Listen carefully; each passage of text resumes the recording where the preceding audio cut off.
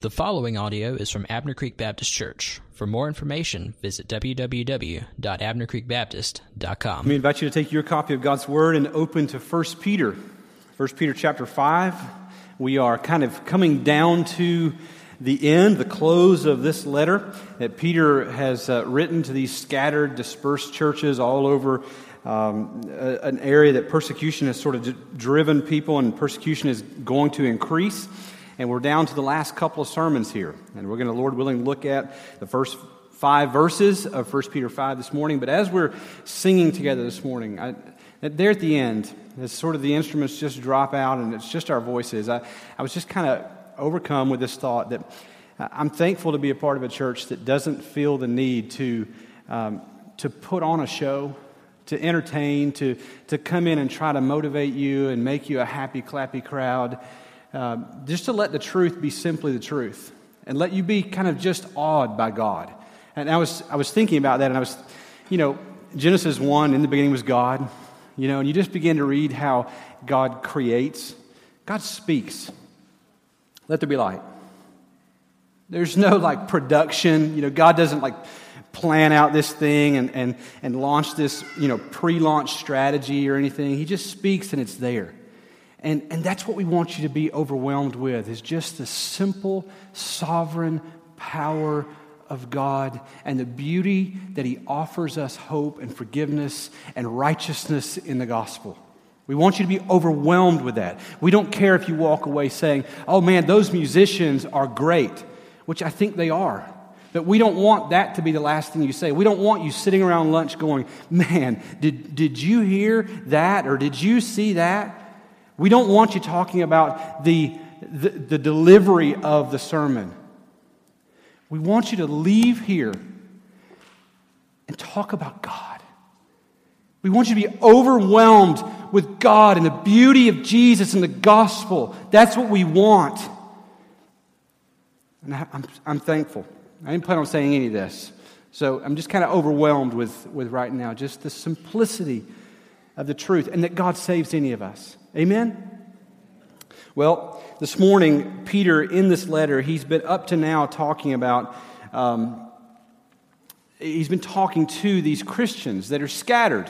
And he's been telling them how they are elect exiles, that they are chosen by God, but in the meantime, they're living in places that are not home to them, and therefore they're going to suffer. And he tells them, don't be surprised when fiery trials come upon you, that that judgment begins at the house of God, and that God is doing something there to show who are truly His and who are those who are only really pretending. And suffering is what produces this Christ-like character in us. And so don't be surprised by this. God's using this. You are born again, he says, to a living hope. This is what he's been saying to the churches that are scattered about. This morning, he turns away from speaking to church members and Christians in general, and he begins to speak to the pastors. So my question to you this morning is, this is probably what some of you will be asking, why do you need a sermon about pastors? Why don't I just dismiss everybody here, and I'll just call Matt and Ethan and Donald, you can come down, and Wallace, you can come over, and just the pastors in the room, you just guys line up right here, and everybody else, you guys just go to Cracker Barrel, right? And I'll just preach the sermon to them. Why do you need a sermon about pastors or 2 pastors? Well, I want to give you at least 3 reasons kind of in the intro before we dive into this text. The first is this. God thinks you need to be pastored. God thinks you need to be pastored. He thinks you need to know about pastors. He's written this letter, he's preserved it in the Bible, but he thinks that you need to be pastored. He calls you the flock of God. He calls you the flock of God. In other words, he compares us, and I say us, to sheep because I don't want to draw this line of demarcation between the one who stands up here and the ones who sit out there. We're all sheep. God calls us sheep. We're the flock of God. We're the sheep of His pasture, right? We see this all through the Bible. Isaiah 53:6 says, all we like sheep have gone astray. Each of us to our own way we've turned away. And Jesus in Matthew chapter 9, verse 36, when Jesus saw the crowds, He had compassion for them because they were harassed and helpless like sheep without a shepherd.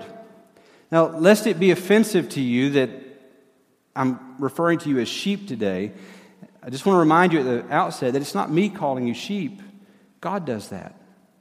God calls us sheep. And I want to show you some things about sheep before I kind of dive into the text, just to show you kind of what God's talking about. There's some similarities between sheep and people.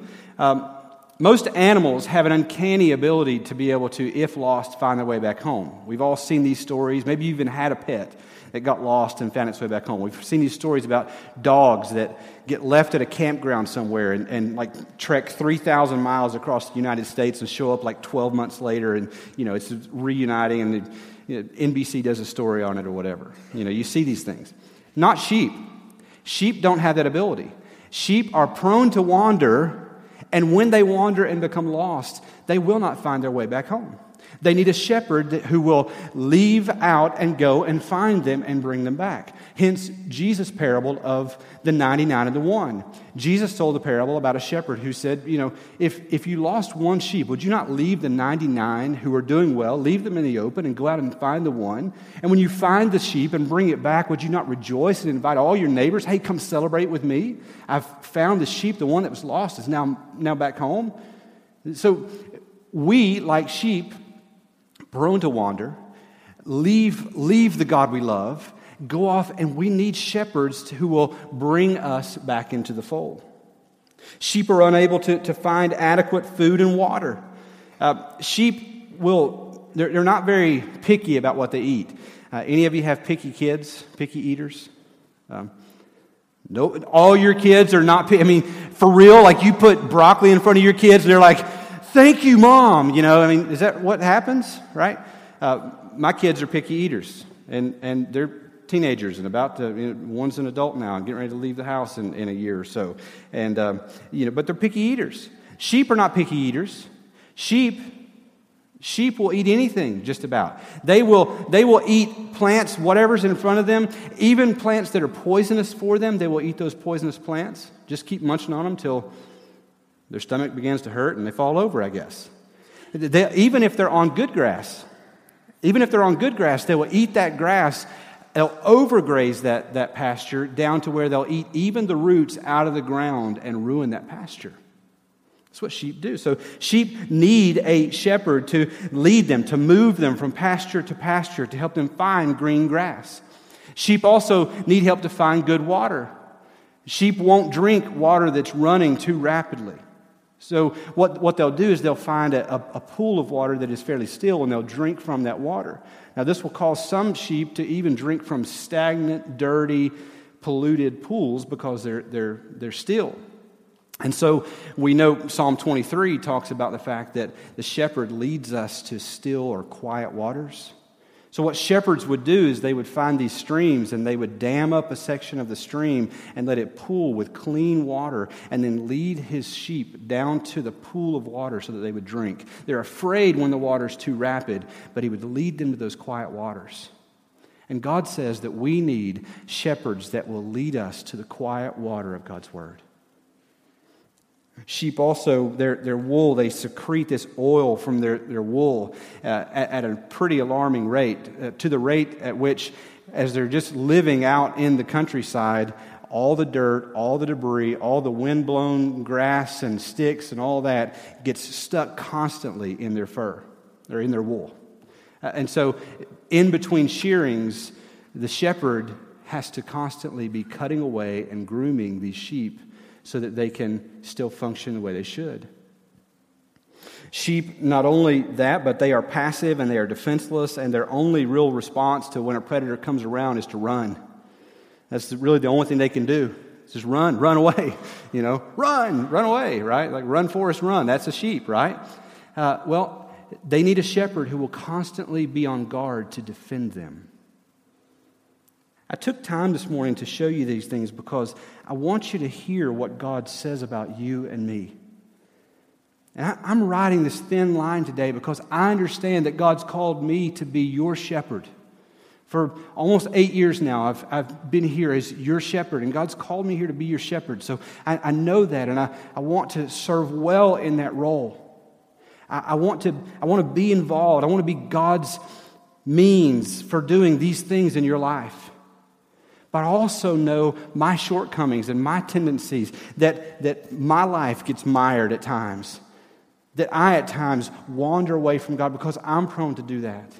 That sometimes I'll get off and begin to eat things that I shouldn't be eating. And so I need a shepherd as well. So I'm living in this dual world this morning of your shepherd and also a sheep right there with you. This is the way God speaks of us, is that we are sheep who need shepherds. We need to be pastored, and that's what God thinks. A second reason why you need to hear a sermon about pastors is the fact that probably most of you will be involved at some point in calling a pastor. I've been your pastor for 8 years. I probably won't be the last pastor that Abner Creek has. I don't have anywhere to go. I don't have anything on the horizon. I'm not leaving anytime soon. Don't have any desire to leave and go anywhere. But probably at some point, God will move me and call me away somewhere. And many of you will be involved in searching for the next man to fill the pastoral role here at this church, and you need to know what to look for. The last thing I want to do is to give my life here and then to see everything that's been worked for kind of be torn down. So you need to know what to look for. If God leaves me here until I retire, I will not hang around. I will not be a thorn in the next pastor's side. I will not be involved at all. You will call him because he will be your pastor. But I want you to know what to look for. The third reason you need to hear a sermon about pastors is because you need to know your responsibility toward those pastors. You need to know what God expects of you. You're going to hear today about what God expects of your pastor, but you also need to know what God expects of you toward your pastor. And so for all of these reasons, and there are more, but those are just three that I thought of, we need this sermon today. So if you will, turn with me and let's look at 1 Peter chapter 5. And let's look at verses 1 through 5 as we examine pastors together.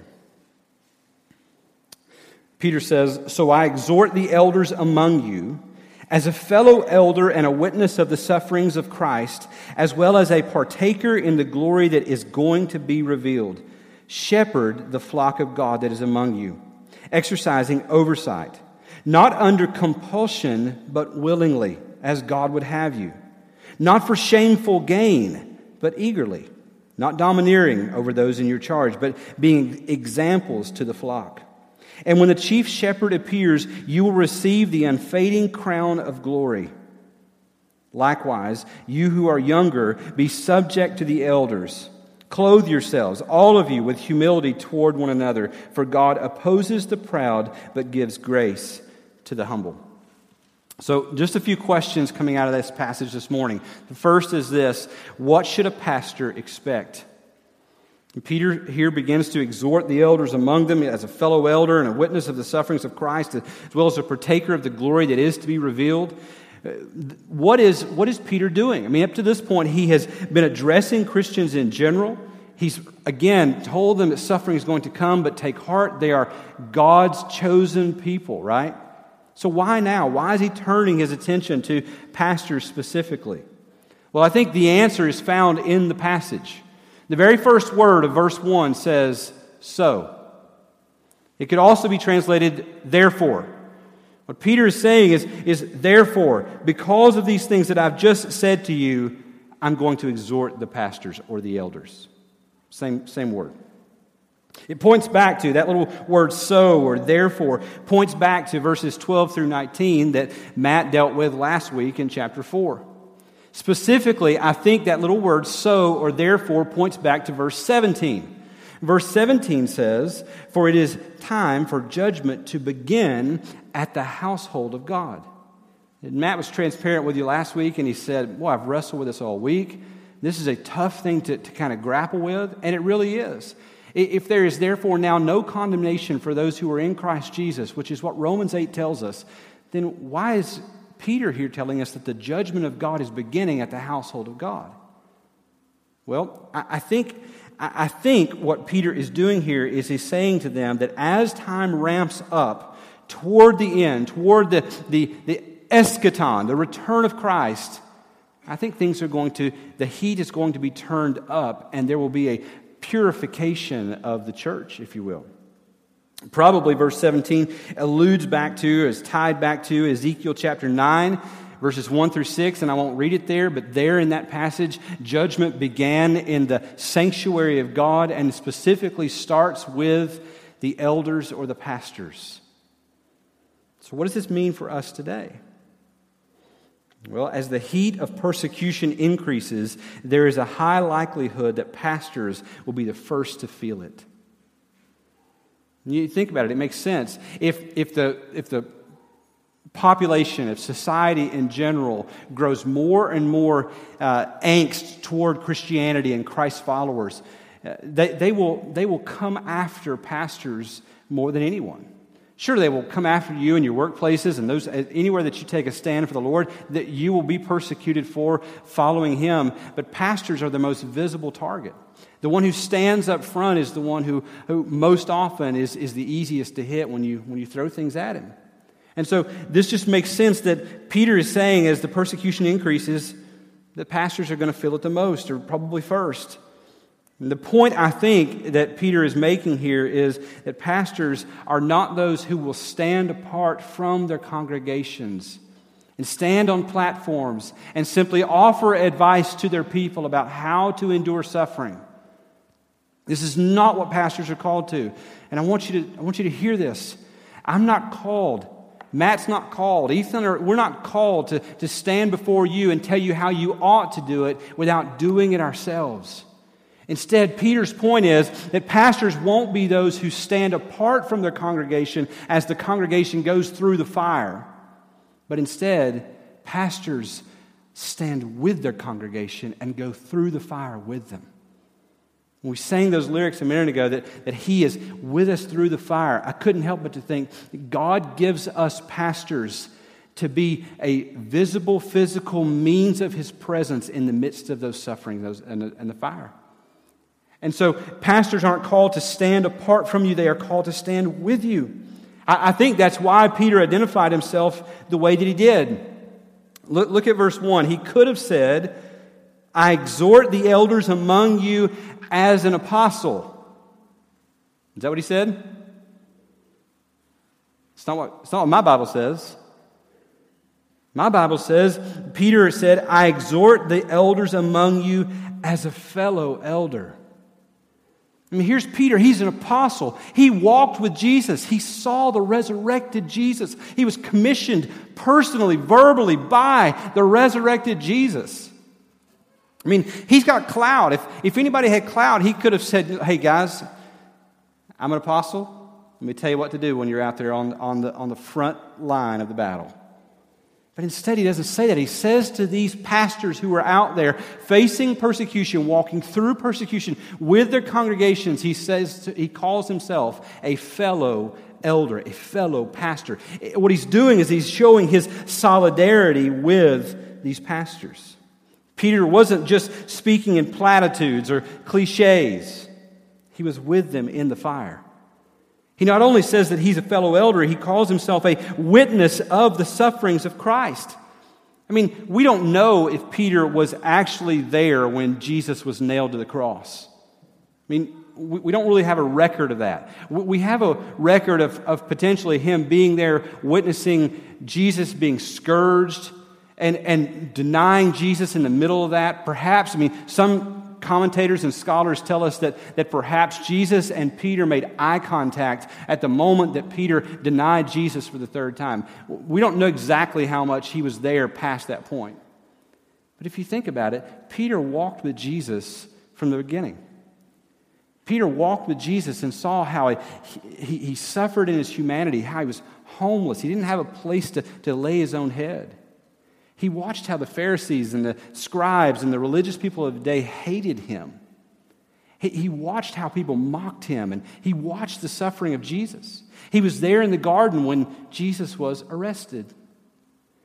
And he says to them, I am a fellow witness. I'm a witness of the sufferings of Christ. He had seen the suffering of Jesus, and now he spoke of it. This word here, the witness, when Peter calls himself a witness, is the word martus. It's the word where we get martyr from. Martyr was the word that came to be referred to a Christian who bore witness to the resurrected Christ. And they paid with their life. They were killed for their witness. And Peter goes on from here, and he's, again, not just platitudes. Hey, I'm a witness of the suffering of Christ. He's a witness to the point where he loses his own life. He's crucified probably most likely under the watch of Nero. He's crucified upside down because he didn't consider himself to be worthy to be crucified in the same way that Jesus was. These are not just words he's speaking to these elders. He said, I'm exhorting you as a fellow elder, as a witness of the sufferings of Christ. But before he would go on to be crucified, he wants them to know not only that, but that he was just like them, a recipient of the glory that would be revealed. He believed in it, and that's what propelled him. He would go through the fire with them. They were not alone. To which I would say to the pastors who are in this room and those who one day may be pastors who God calls out of this room. I look around at this room filled with young people and even people in different stages of their career. No pastor is ever alone. Pastors will get out into some places where they will feel very much alone at times. And you say, yeah, no, Pastor, it's kind of a spiritual saying that God's always with you. Yeah, you're exactly right. But Peter goes beyond that and he says, not only is God always with you and he will be all that you need, but Pastor, no, I'm with you too. As I meet with fellow pastors in our area from various churches all over the Greenville-Spartanburg area, I know there are pastors serving in some lonely places. But do you know what it does for pastors to get together?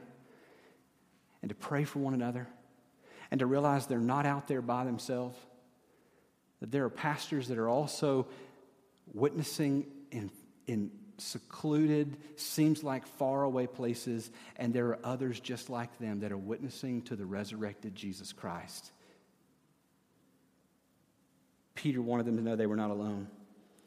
None of us can know the internal fortitude of a man's character, but I can't help but to wonder about some of the pastors who seem to have professionalized ministry in our day.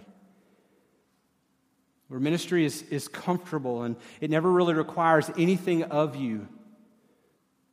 And I can't help but to wonder, what would happen if all of a sudden persecution increased 100-fold?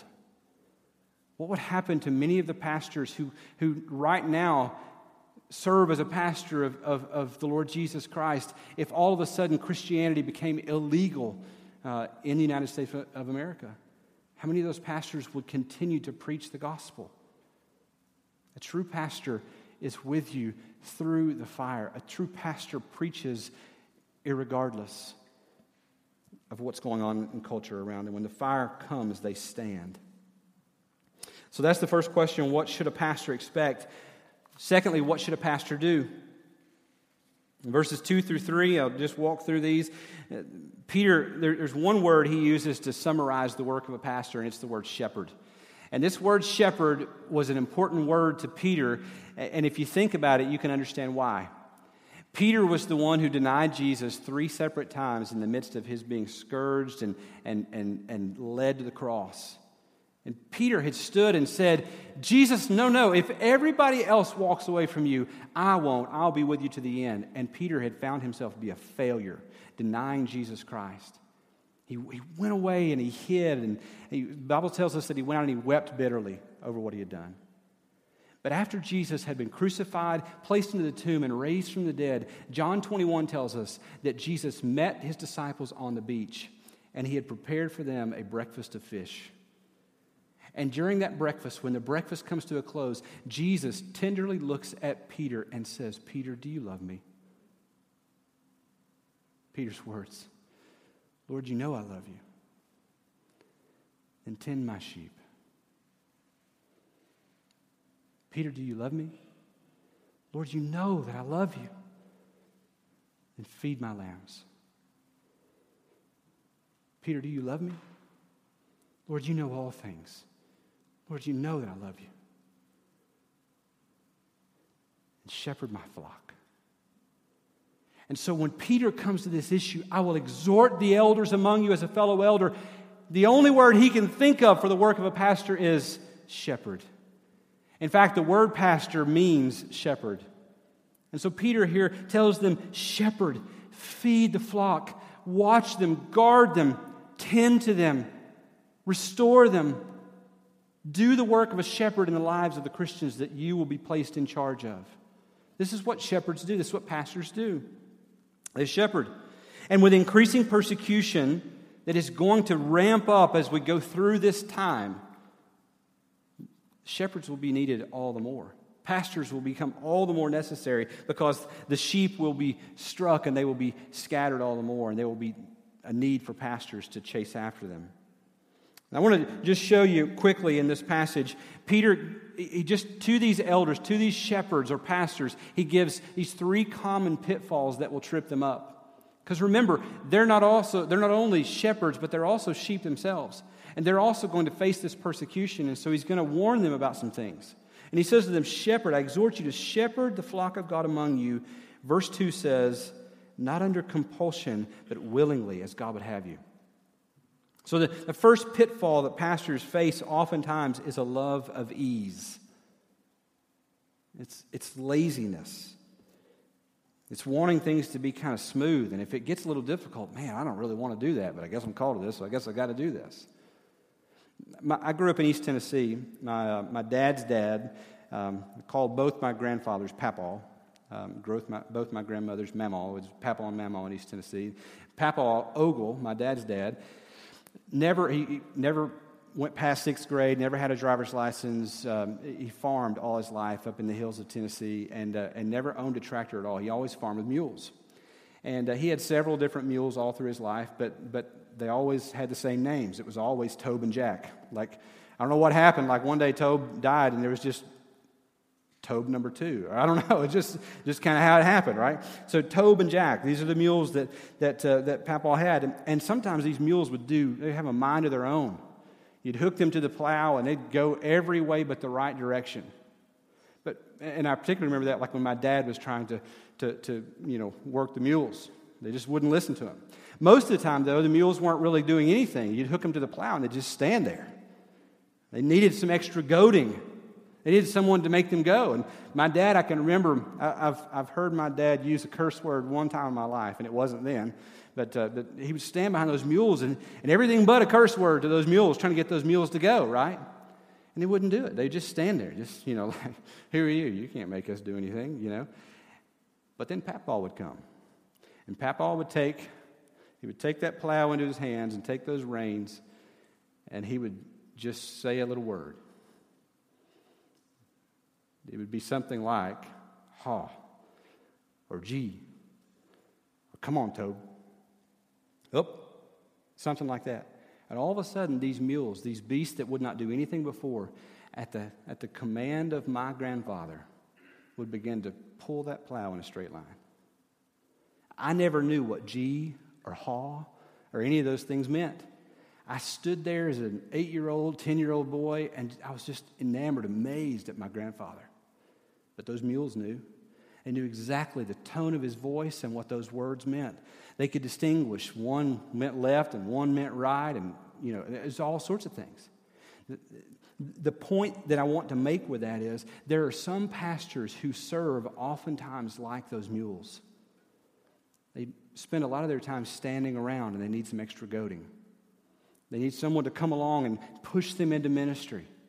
And the Bible here says that it should never be that way, that instead that pastors should serve not under compulsion but willingly, as God would have you. And I read that and I couldn't help but to think about those mules were, once my grandfather took the reins, were doing things as my grandfather would have them do. And may it always be of pastors that they would serve willingly, voluntarily, diligently. This is what Paul said in 1 Corinthians chapter 9, verse 16. This is what he was trying to convey when he said, "For if I preach the gospel, that gives me no ground for boasting, for necessities laid upon me. Woe to me if I do not preach the gospel." And I know that feeling. There have been seasons of my life where I have been without a place of ministry. And when God places on you this call to preach and you have nowhere to preach, you feel like you're going to go insane. You feel like you're going to erupt. And you need this place to preach. And this is what Paul was saying. This is not a work of compulsion for me. This is not a job. I would say to any that are sensing a call of God to ministry, any young men that God's calling to pastor, I would say to you, you better make sure that God's calling you to pastor. Wise advice has been given to me many times over, and I have passed it on to other young guys. If you could see yourself, if you can envision yourself doing anything else and being content doing it to make a living for you and your family, go do that. Because there will be seasons of ministry, you better know that God's called you to it. What should a pastor do? Here's common pitfall number 1 is love of ease. Number 2 is this love of money. The second part of verse 2, he says, not for shameful gain, but eagerly.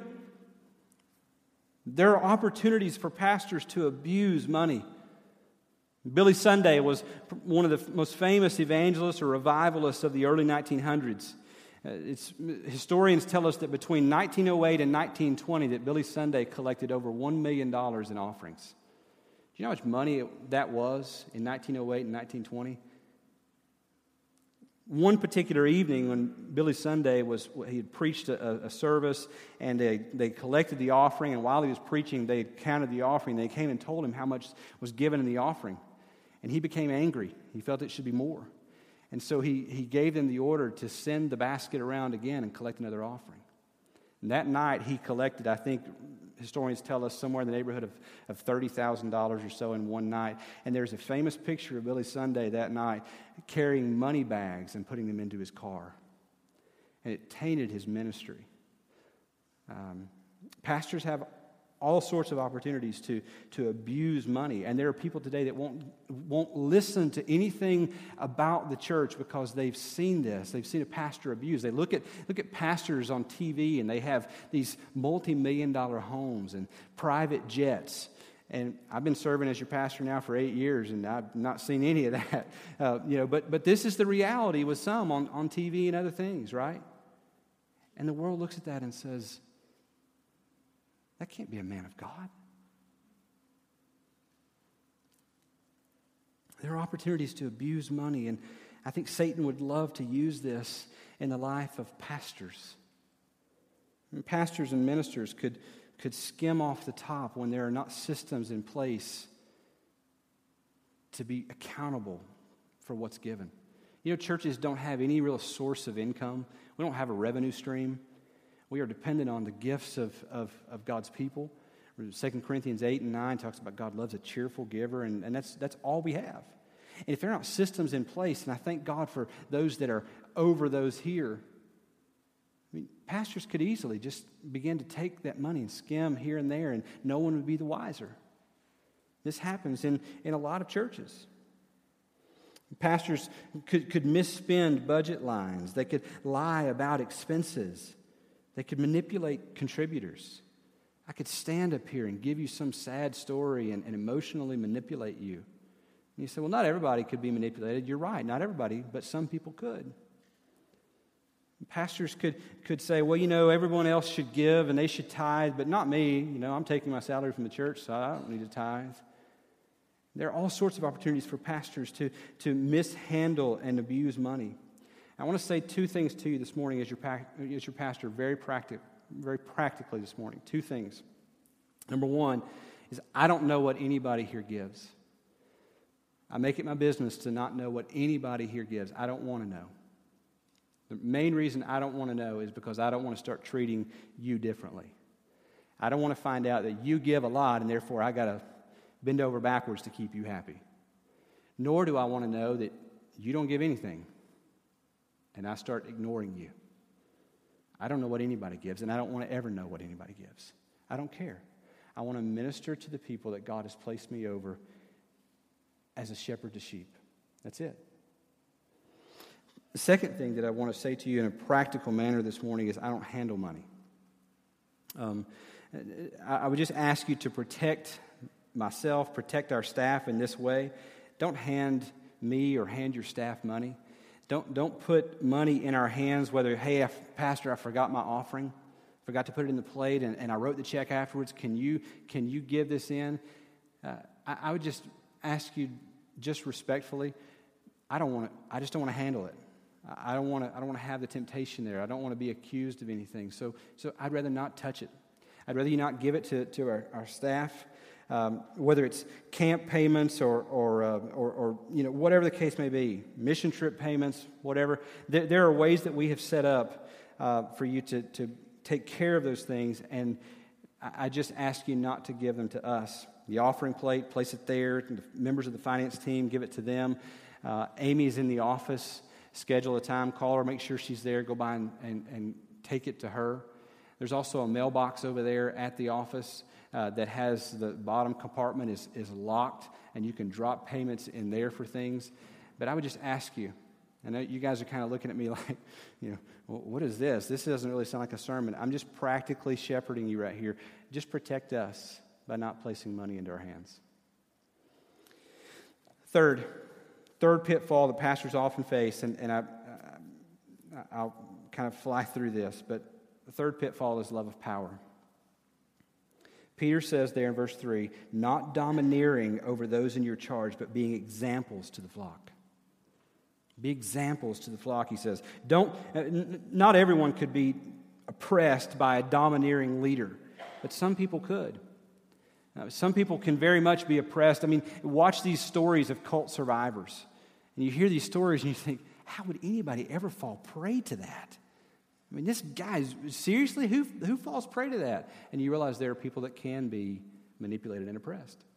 I served with a pastor one time, and I'm not going to say his name, but I served with a pastor who would stand at the front and he would be preaching his sermon or whatever. And if the sound system guys, if it squealed with feedback or something like that, he would glare at them. And he would pull his glasses down, and he would just glare at. And Larry's shrinking right now, and I'm very appreciative for those guys. But he would glare at them, and if it continued to happen, he would call them out. I heard this pastor on more than one occasion go, "Come on, guys! What would you think of me if I called out our sound guys like that? Would you want to come and listen to me?" This is what Peter is saying. Don't domineering. Don't lead or don't shepherd in a domineering way. Don't manipulate people. My professor, this last seminar I was in, told of a pastor who, when a church would be in a business meeting, he had a chair up here on the platform the way it used to always be. They have a business meeting, and he would sit on the platform during the votes. And the church knew exactly the way he wanted the vote to go. And they voted by show of hands. And when they voted against what he wanted, he sat up there with a clipboard. He'd flip that open, and he would just write down their name. This stuff goes on. And Peter says, don't ever let it be. There's a love of power that can be just intoxicating to pastors. And Jesus said in Matthew chapter 20, verses 25 through 28, "You know that the rulers of the Gentiles lord it over them, and their great ones exercise authority over them. It shall not be so among you, but whoever would be great among you must be your servant, and whoever would be first among you must be your slave. Even as the Son of Man came not to be served, but to serve, and to give his life as a ransom for many." Our example, pastors, for the pastors that you will one day seek, are not the most powerful men of our day and age. Our example is to be Jesus Christ, who laid down his life in service of you and I. And the fourth question, I think this is third question, I guess it is, that I'll just close with this question. Out of our passage in verse 4, the question is, why should a pastor keep going? If suffering is going to come by and large to pastors first, if they're going to feel the heat first, and they're called to shepherd, they're going to expect this, and the work must go on, and they must not do this thing under compulsion, but they've got to keep doing this thing willingly, guarding against love of money and love of power. Why should they keep going? There may come a day and age in our setting where the heat is really turned up on Christians. If that's the case, there are places all around the world where that is the truth. Why should pastors keep going? 2 reasons out of this one verse. First, pastors don't work for themselves. Verse 4 says, "And when the chief shepherd appears." The word chief there implies that there is a chief, and there are those who are under that chief. And pastors serve not as shepherds of the church, Pastors serve as under-shepherds of the chief shepherd. This church is his. It's not mine. It will never be anybody's that has their name here. It belongs to the Lord Jesus. I don't work for myself. I may file with the IRS as a self-employed person, but I have an employer. His name is Jesus. Pastors are not autocrats who set their agenda and make their own rules. We serve as under-shepherds to the chief shepherd. We care for his flock. Pastoring is a responsibility, not a privilege whereby we advance our status. A verse of Scripture that just absolutely gives me trepidation is Hebrews chapter 13, verse 17. Obey your leaders and submit to them, for they are keeping watch over your souls as those who will have to give an account. Serving as a pastor is one of the great privileges of my life, but it's not simply a privilege. It is a responsibility. I've got to keep going because I'm not working for myself. I serve as an under-shepherd to the chief shepherd. Second reason I keep going. Pastors won't receive their reward now. There are the last part of verse 4 says, "You will receive the unfading crown of glory when the chief shepherd appears." There are lots of dimensions of ministry that are thankless. Lots of times you show up at places and you serve and you do these things and no one ever really notices, and that's okay. That's part of ministry. I do think I would be remiss if I didn't call you to appreciate your pastors. And that's a little weird for me to stand up here and say that, but I think the Bible calls us to that. The Bible calls us to honor those who labor hard and well in the preaching of the gospel. But there are parts of ministry that are thankless. But accolades here are not the point. Peter says to these pastors who will serve in thankless positions and do countless acts of ministry that will go unnoticed, he says to them, when the chief shepherd appears, you'll receive the unfading crown of glory. Accolades here are never the point. Heaven is the point. In the Greco-Roman world, leafy crowns were awarded to athletes and to military conquerors.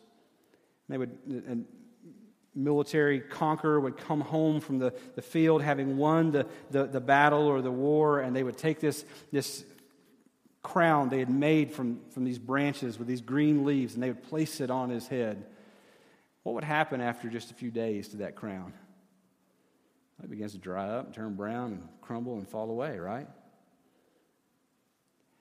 Peter's saying to us, to pastors who are serving in some faraway, lonely places where persecution will increase and you will feel the heat of that persecution, labor not for the earthly accolades and the things that will fade away and crumble and dry and turn brown. Labor for the crown of glory that will never fade. And that's why we keep going. Let's pray together. Lord Jesus, I pray, God, Lord, first of all, I thank you for your word. Lord, I thank you for leading me to this passage. This is a passage, Lord, that I probably would not have chosen to preach. But God, you've led me here. Lord, you've left it in our Bibles because you know it's necessary for us. So, Lord, I pray, Lord, you would take it as it's been preached this morning, and God, that you would apply it, Lord, to our own minds and our hearts and our lives. Lord, that you would use it to build your church here at Abner Creek. God, that you might take this sermon and this passage, and Lord, that you might hide it in our hearts, Lord, that it becomes soul-shaping for us. Lord, that it might even become useful and necessary for churches beyond Abner Creek.